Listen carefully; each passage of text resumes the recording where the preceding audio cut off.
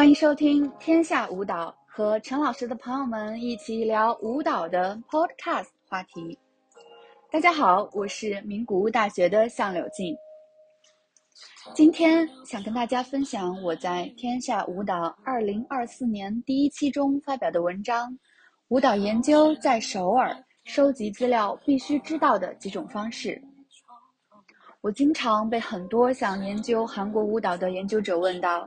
该怎么在韩国收集资料呢？因此，在这篇文章中，我基于个人在成均馆大学的学习研究经历，向广大希望在首尔学习的舞蹈研究者和舞蹈研究生们介绍收集文献资料的基本方法。尽管我的经验有限，但我希望通过分享这些信息，能为大家提供一些实际的帮助。我在文章中主要介绍了4类关键学术资源。首先介绍了 RIS、KCI 和 eArticle 这3大学术论文检索网站的使用。接着阐述了如何充分利用大学图书馆和公共图书馆的服务与资源。第3部分介绍了 ARCO 艺术纪录院，它的前身是韩国国立艺术资料院，于1979年开馆，是韩国首家最顶尖、最大规模的艺术资料专业档案馆。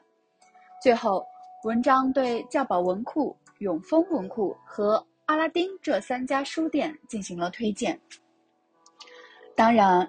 舞蹈研究不只局限于书本和档案，实地考察和体验同样重要。因此，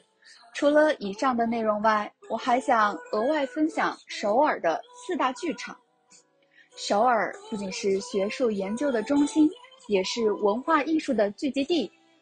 大学路的 ARCO 艺术剧场是最活跃的剧场之一，国立剧场和艺术的殿堂则是欣赏韩国国内外现代舞与芭蕾舞的最佳地点。国立国乐院上演的演出则代表了韩国传统舞蹈艺术的最高水平。此外，首尔还有很多活跃的小剧场等待着大家去探索。这些剧场不仅提供了观赏各种舞蹈艺术的机会，还是与当地艺术家及学者们交流的绝佳平台。在首尔，与艺术家们的深度交流为我带来了全新的视角和灵感。参加多样的剧场活动，我不仅直接体验到了韩国舞蹈艺术的最新趋势，也深入感受到艺术家们在推动舞蹈进步方面的创新精神。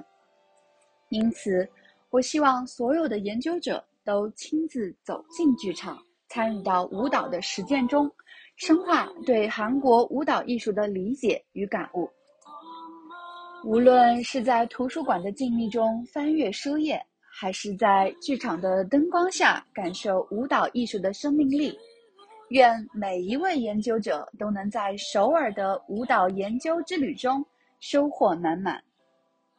关注我们，收听更多和陈老师的朋友们一起聊舞蹈的新鲜事哦。